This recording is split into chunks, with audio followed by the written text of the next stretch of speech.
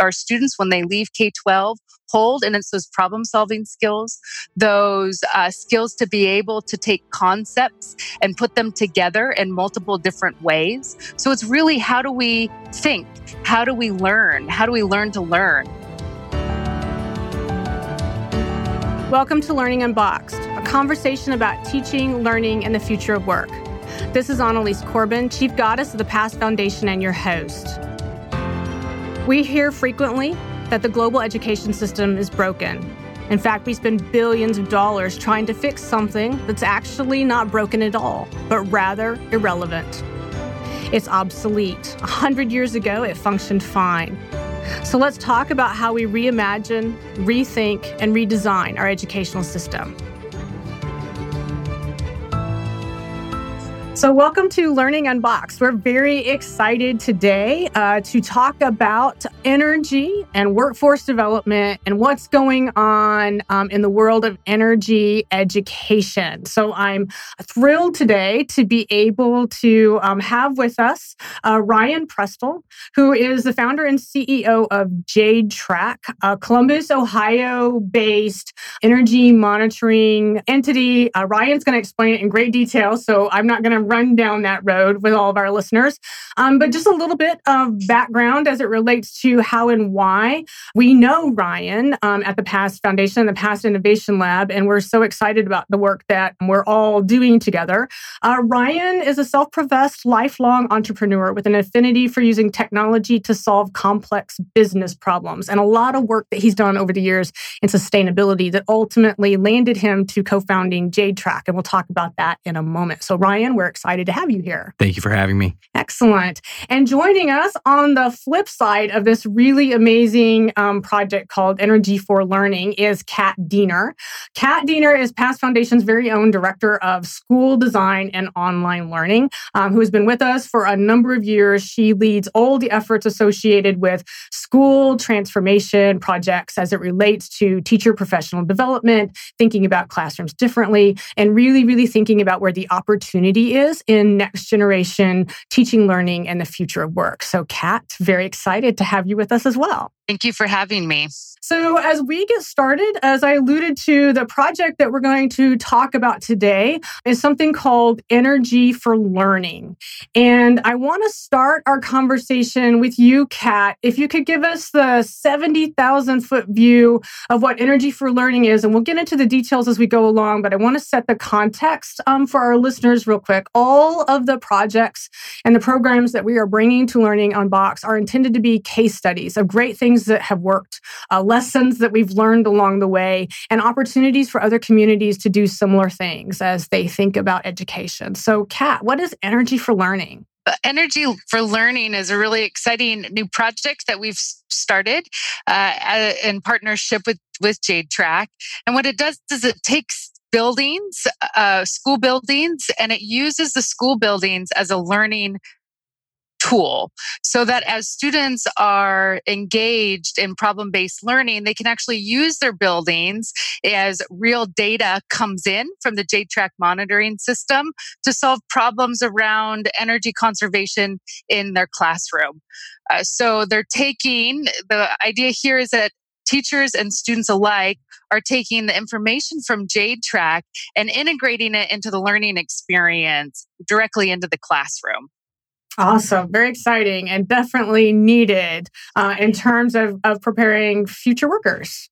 Yeah, absolutely. Absolutely. So Ryan, give our listeners a sense of what exactly is JadeTrack. And I want to step back just a moment. And also, as you're explaining what JadeTrack is, what it does, why you started that, because I think that plays in beautifully to some of the premises behind the project. Yeah, so we're big believers in starting with why. So maybe I'll go with that and maybe give you the background on how we got here today. So if you rewind back to 2010, 2011, I was in supply chain for Scott's Miracle-Gro.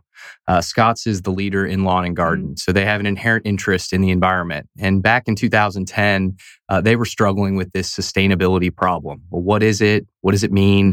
What does it mean to our organization? How do you measure it? And so at the time, and even still today, there wasn't any great technology or software available to help them quantify waste, water, energy, and emissions. And so our technology was developed inside of Scott's, help them quantify their carbon footprint, how much they're using as it relates to energy and water. And they were able to publish their very first sustainability report in 2012. So what was really interesting in all of that is, again, saw an opportunity where, technology needs were not being met. And I had the opportunity to build some software inside of the organization, and they were fortunate. We were fortunate enough to retain the intellectual property. Wow. So after I had left the company in 2011, we worked nights and weekends to commercialize what was an initially very Scots-centric product and try to take it to market, recognizing that there's a lot of other organizations out there that are trying to quantify the impact from their sustainability programs. So, impact means, financial, social, and environmental. And so, whether you're an organization looking to publish a sustainability report that says how much waste, how much carbon, how much energy you use, or you're an organization that, like Lowell Sanji Schools that initially deployed the technology to try and save money, the solution is really intended to help check those boxes financially, socially, and environmentally. So, when you look at kind of what we do and why we do it, our vision and our mission is to help empower customers to create those lasting impacts. So reduce costs to operate your facilities, get people involved in a program, in a process around energy conservation, sustainability.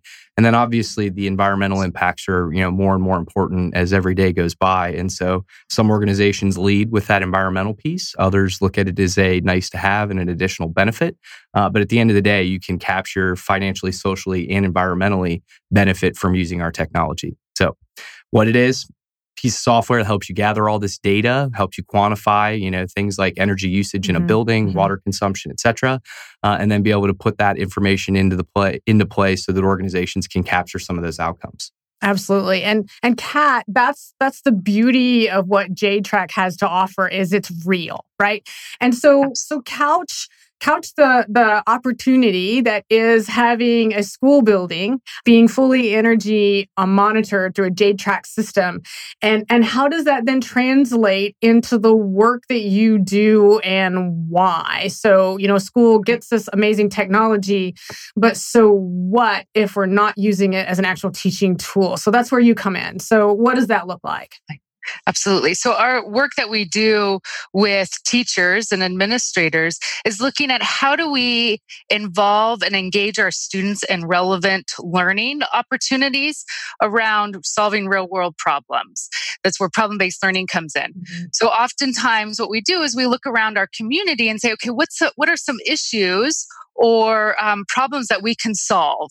And we put our problem-solving skills to use, our design thinking skills to use to solve these real-world problems. What the beauty of JTrack is that JTrack is providing data that is real world and real in the building. How much real can you get in that to solve a problem around energy conservation and sustainability? So what a wonderful opportunity for teachers and students to use the building in a way that they can solve the very problem that JTrack is looking to help customers solve. So we're actually including students in the process of how do we reduce our carbon footprint? How as a building, how as a community within the school, can we change our habits perhaps in a way that we can reduce our energy? Well, in order to be able to think about what are some behavior or habit modifications, we need to be able to look at the data and where are we now? And how do we change our behavior? And then did it do something, right? So the JTrack data is allowing students in the classroom to solve real world problems within their individual buildings and classrooms. And the hope is that they take those skills and they propagate them out into the world. So we're starting close to home within the classroom, the classroom being the home in the school. And then we can start to utilize these skills into other applications. And so that's a fabulous segue to think about ultimately what happens here. And it really gets to the foundational piece of the why for all the time, the expense, and the effort. And so, Ryan, the bottom line why here is that we have a serious workforce gap when it relates to the energy sectors broadly, right? And sustainability on a global scale, environmental, social, you take your pick.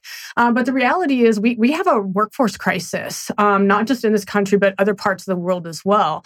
And so ultimately the work of getting and using, energy knowledge and education, the backside of that is it's going to translate into folks who want to go into that as a career. So, as on that side of the equation, where do you see the greatest need from the workforce piece? Yeah, I think going back to my days in schooling, I got the most out of the experiences where we were actually hands-on doing things. Mm-hmm. And so I think back to my 7th grade social studies teacher who at Dublin Schools ran a business simulation for the entire duration of the year that was focused around the curriculum that we needed to learn. And that was one of those things where it was like, wow, I really got into this. It kind of set the tone for being an entrepreneur and all of that sort of thing. So I think, we recognize, and I recognized that there's not enough of those experiential learning opportunities. And I think that there's so many kids that go to school and they sit in a classroom with a teacher that says, open up page 35. I want you to read the first paragraph. And we go around the room and do that. It's not a great way to learn. And so I think that there's ways that we can start applying. It's a terrible way to learn, by the way. It's a terrible way to learn. We're just going to put that out there. It's a terrible way to learn. And we're going to vote no. Vote no, yes. So we saw this as an opportunity to not only, educate students about the importance of conservation, about the importance of, things that they inherently care about. I mean, they're intrinsically motivated by the environmental things, versus some of the older folks that may not be as motivated by those. What was great is that you check all those boxes so you can connect with people at all levels. And I think that, again, doing things in a real world experience kind of enables them to understand the ins and outs of it and whether that be something they want to pursue as a career. So, what we look at and deal with every day is the data. And, there's articles out there that talk about just how important and valuable that data is. And so thinking about careers that don't even exist today, right.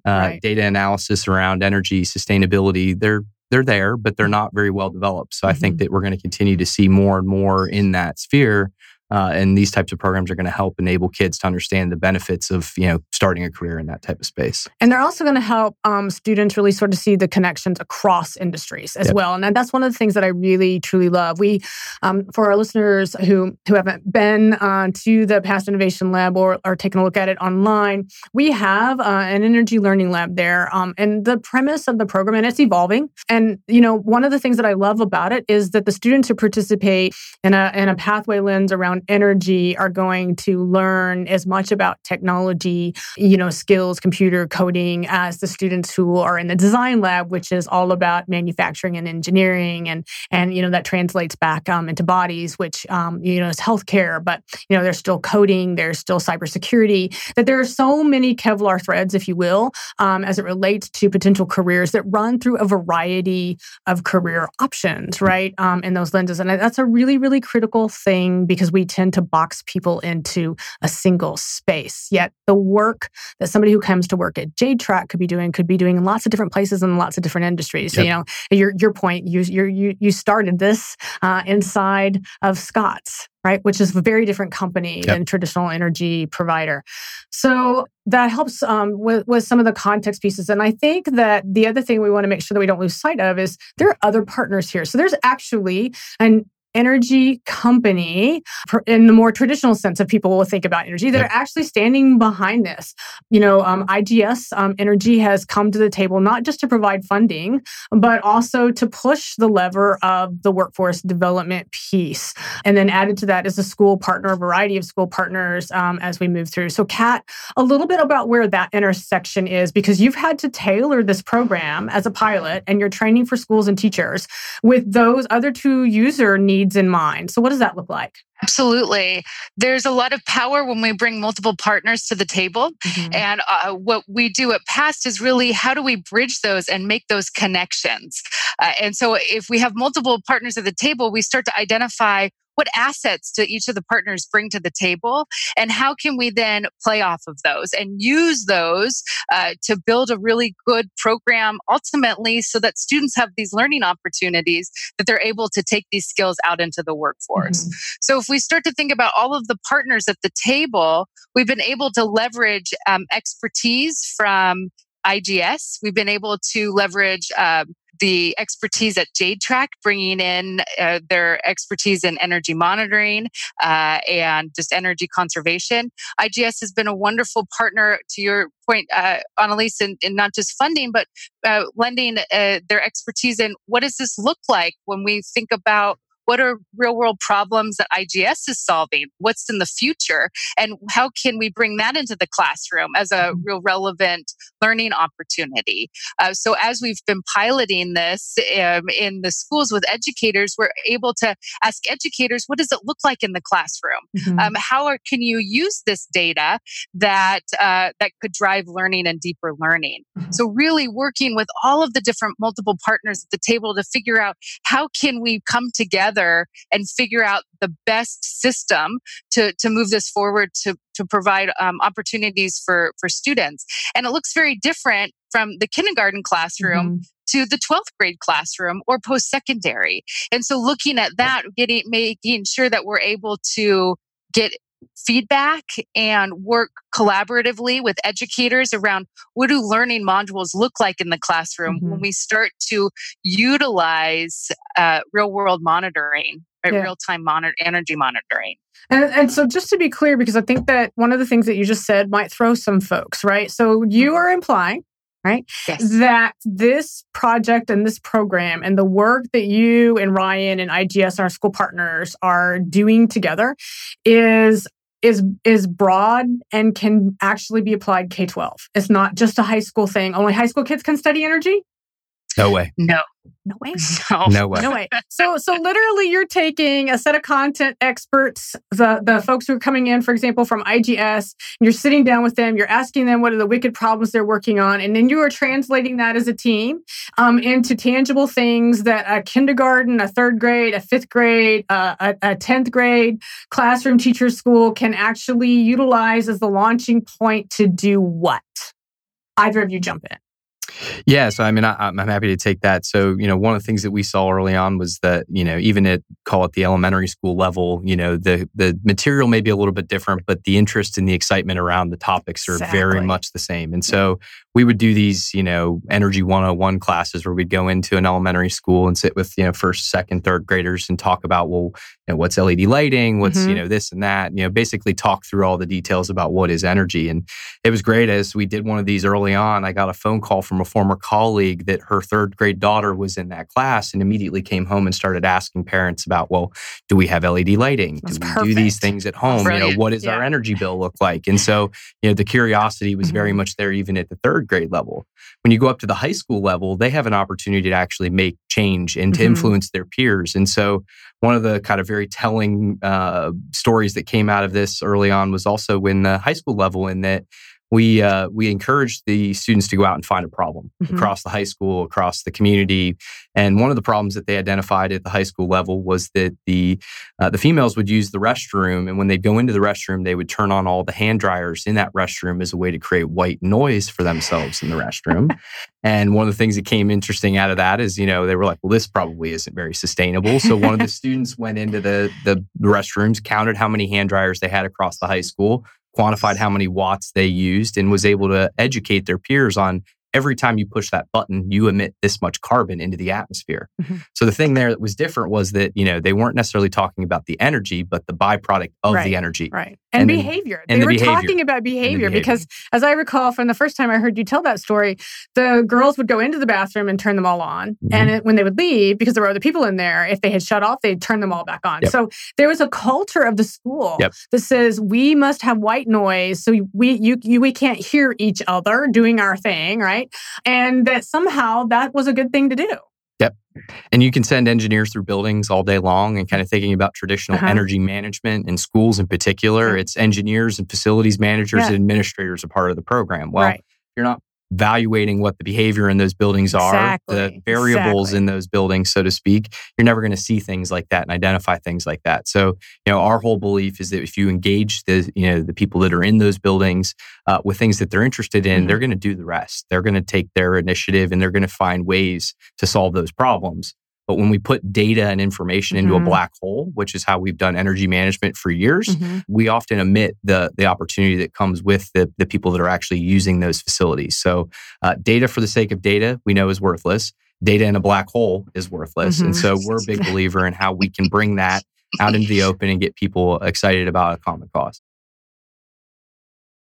And that is the thing that I from the get-go, I loved about the potential of this project. And I would like to close that little vignette, if you will, with the outcome was not only did they stop that behavior in the school, but one of the mechanisms was that they created their own school-wide PSA, right? Which we got to see, which was a lot of fun. These girls explaining to other girls why this is really unnecessary behavior that's wasteful and damaging to the earth. And so the scope and scale of that scenario, Kat, in terms of the learning that was possible. And I think that's a perfect example of the way that you integrate into the thing that you're teaching in the teacher professional development component of all this is that was more than just earth science at play. And that was more than just energy data. At the end of the day, by the time they completed that social effort and energy effort at the school, they had hit on so many different standards and opportunity. So talk about that as that integrated chance, like you said, that opportunity, Ryan. Absolutely. That's a wonderful example. How do you solve a real world problem using multiple content lenses, right? So as the girls were solving for that problem, they weren't just doing math and they weren't coming over here and then just doing earth science. They had to integrate all of their knowledge into solving this problem using English language arts. So how do I communicate what I find? How do I take the data that is in front of me and how do I interpret it in a way that an end user might be able to understand? So again, that goes back to the English language arts. Right. How do I do it in a way that is going to be, consumed in a way that is entertaining, or in a way that's that the end user would actually understand. And so these young girls started to pull together a video, right? That's a great use of media. So here we have been able to take all of these concepts and put them together to solve a problem and then to be able to communicate it out.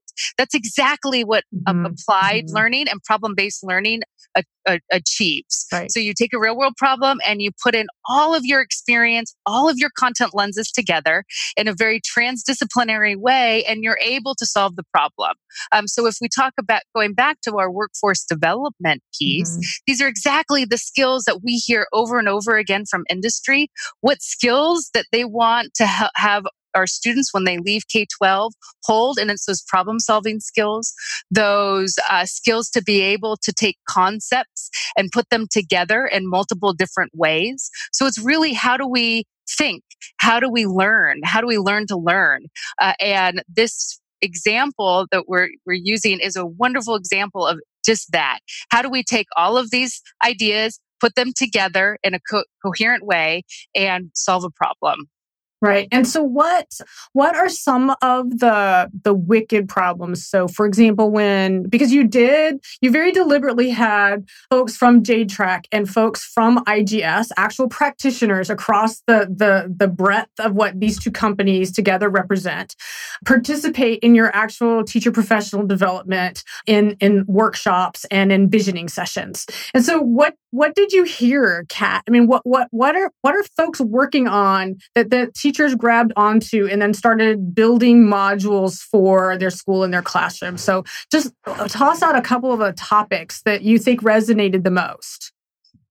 Certainly, one of the biggest ones that resonated the most was how do we lower our carbon footprint? Right. And Ryan alluded to that earlier, that the skills that students are learning in the classroom, they can then come back home and educate their family. Mm-hmm. So one of the units that was very successful was how do we lower our carbon footprint? And the students were able to come up with a PSA or a really an informational sheet of these are behavior practices that we can modify not only at school but at home. So that was one unit that was really successful, and part of that too was not only just behavior, but what are those low cost infrastructure changes that they can do. So do we change our light bulbs at home? Can we do that, mom and dad? Right? That's a great one.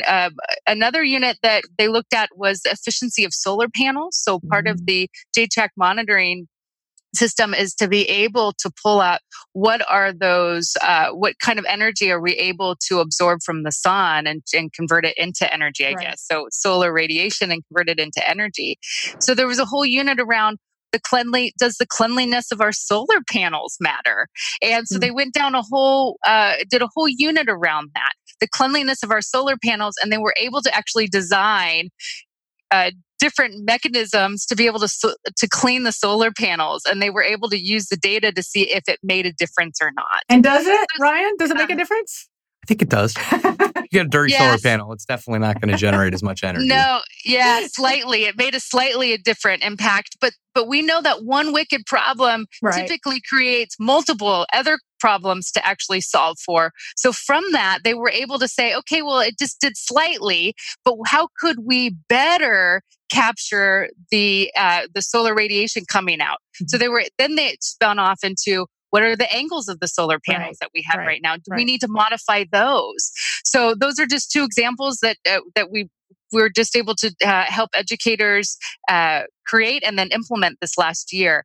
And the students were so engaged because it was right there in front of them. It was not this data that's out there that's tangential or I guess abstract. It was right there in front of them. It was their building, their solar panels. They could go and look at it. Right. So it was real and it was relevant. Yep. So how does that then translate? Let's talk about energy for learning in particular now. And so Ryan, walk us through a little bit. So JTRAC had, a standard monitoring package, as you said, the software. And so, the project here is how do we then take what it is that you're already doing, and how do you take the opportunity and the excitement of wanting to incorporate, energy and energy lessons and education specifically into the day-to-day use inside of schools, into a mechanism that's going to have broad accessibility and appeal. So let's talk about energy for learning in terms of what it incorporates, and the portal in particular, and why. So why don't you lead on that a minute with us? Yeah. So looking at, energy and how you conserve it, the measurement piece is so important, right? And so everybody is looking for ways to operate facilities more efficiently, whether it's to reduce costs or to improve their environmental footprint.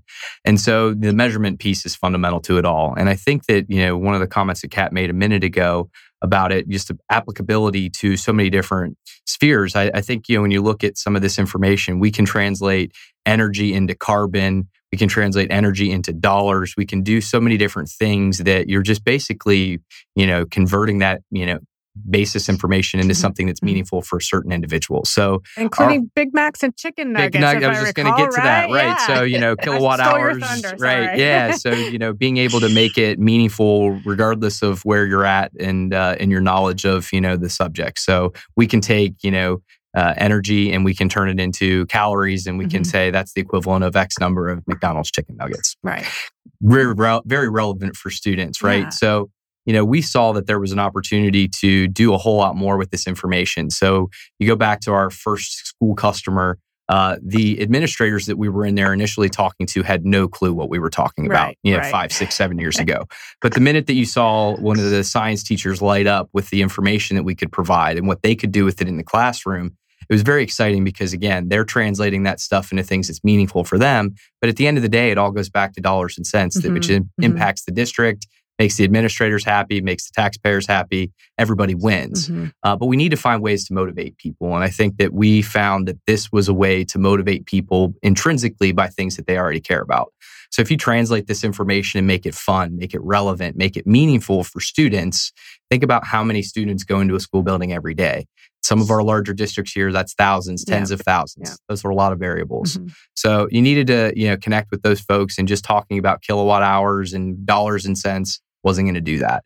So we needed to find a way to wrap some interesting things around it and get them to use their problem solving skills to drive some of these actions. So, the portal itself was pretty easy for us to be able to take from a very operational tool to an operational plus educational tool. And that's one of the big ways that we're different from a lot of the other energy solutions out there, is that the engagement piece in what we do is so critical. So whether we're engaging students, administrators, the taxpayers, you can translate that information in a variety of ways.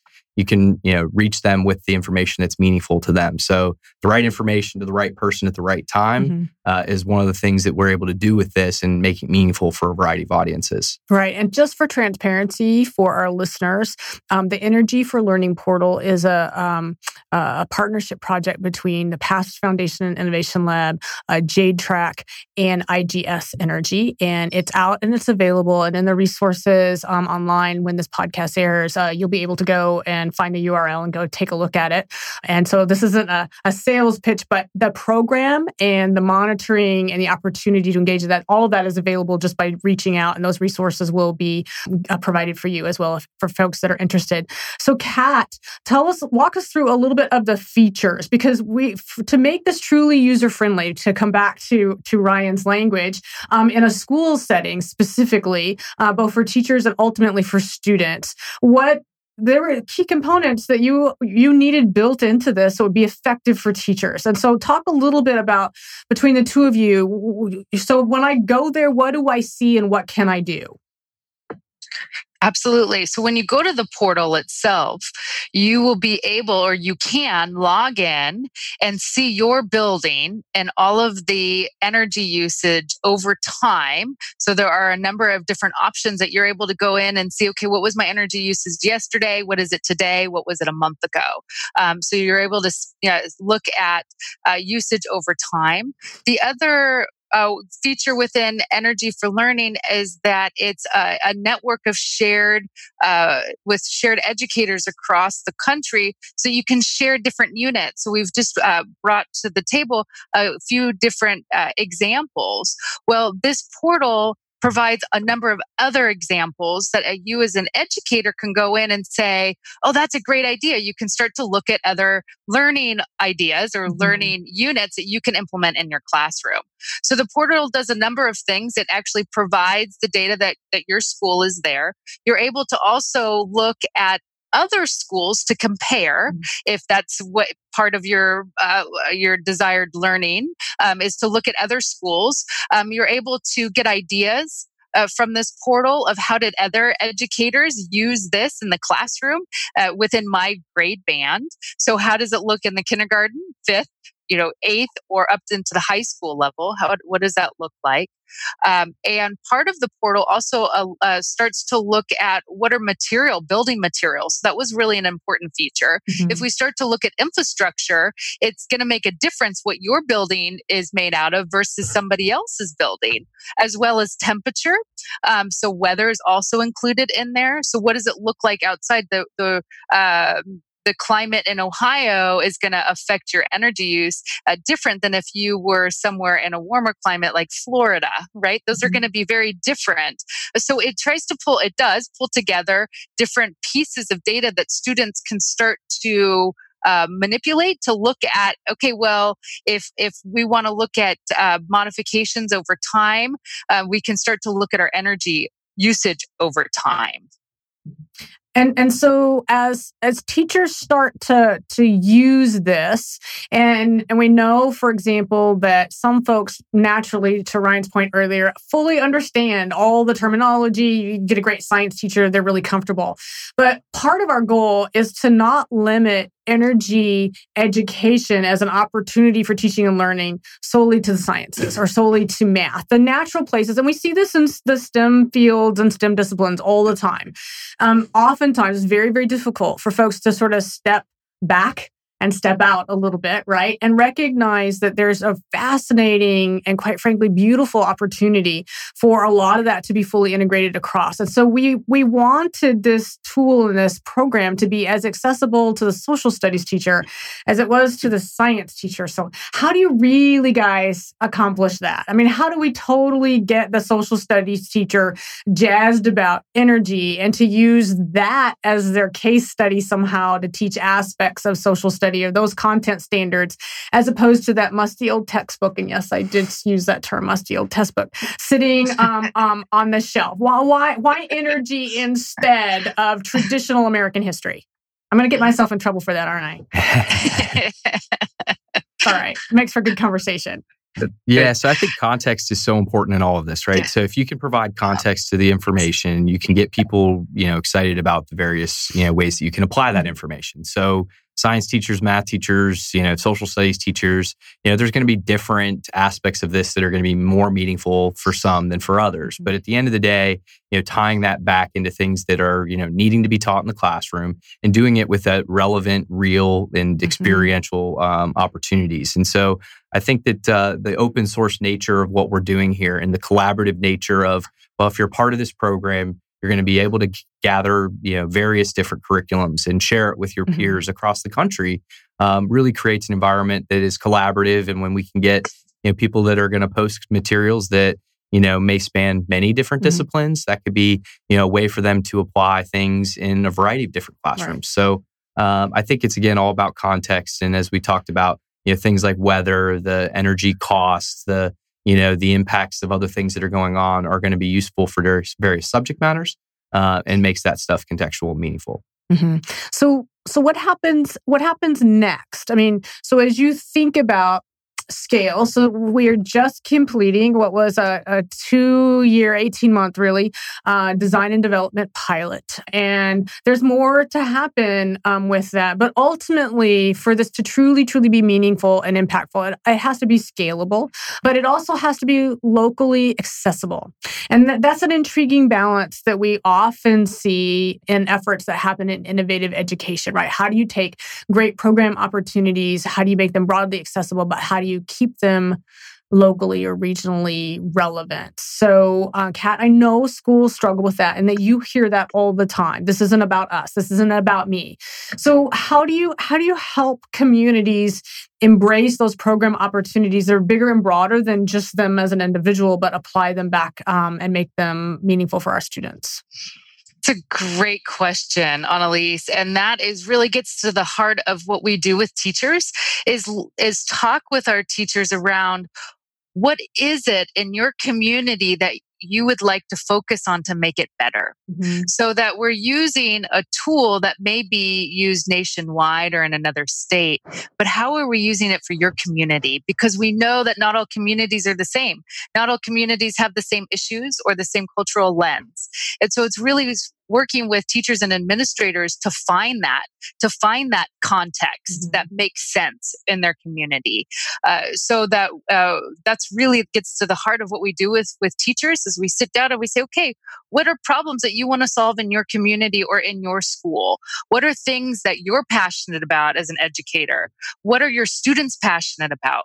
What do they really love to do? And let's integrate that within units so that we're pulling all of this together so that the energy for learning is really a tool. But really what we're doing is we're solving a problem that makes sense in an individual community. So that when we start to network teachers, the idea is that they're pulling ideas from other educators across the country, but they might not be replicating exactly the same.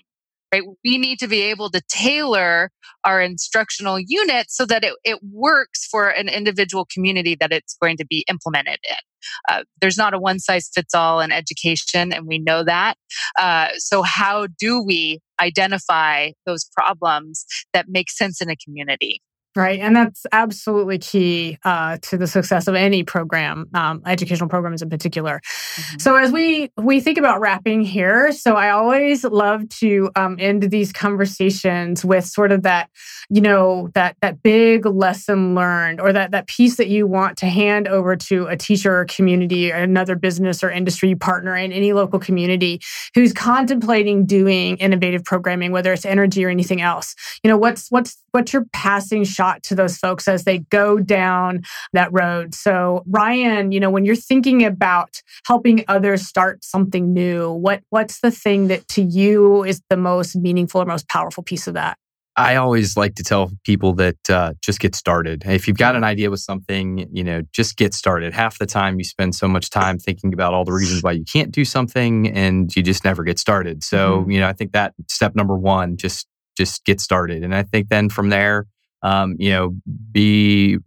that you will make mistakes and that you will need to iterate on the process, and that it's not going to be, this great plan that then we execute and everything goes swell. It's going to have these, nice iterations along the way. So I think that, when you're looking at doing anything new and innovative and maybe that hasn't been done before, you're going to run into a lot of skepticism. Well, that's never going to work. Or, they've done that before and, it just didn't work out the way that you would expect it to. And I just, I'm a big believer that, for some things you just need to try and try it for yourself and learn it for yourself. So, tune out some of that naysaying and the skepticism. And if you really believe in what you're trying to do, and this was one, even for us, that early on, we were told this was silly. Don't spend your time doing this. You have so many other things you need to be doing, but it was important. And we wanted to learn that for ourselves. And we were glad that we pursued it the way that we did. Otherwise, we wouldn't be here today. So I think, anytime you're looking at doing something new, innovative, you just need to get started, learn a lot along the way, ask for feedback, and be willing to, revise your plan as you go.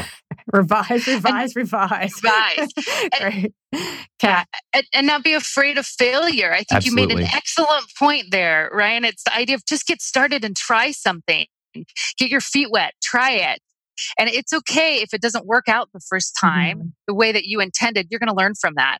And not only are you going to learn from that, you're going to make it better the next time. And that's truly what it means to live the design cycle, that design thinking. Let's get started. Let's try something. And we're going to evaluate it and modify it where it makes sense. Absolutely. Well, thank you very much to both of you for being on this journey with us, but also for taking time out of your day to have this conversation and to share what you've learned with others. So thank you very much for being with us, and stay tuned to catch the next episode of Learning Unboxed. Thank you. Thank you. Thank you for joining us for Learning Unboxed, a conversation about teaching, learning, and the future of work. I want to thank my guests and encourage you all to be part of the conversation. Meet me on social media at Annalise Corbin, and join me next time as we stand up, step back, and lean in to reimagine education.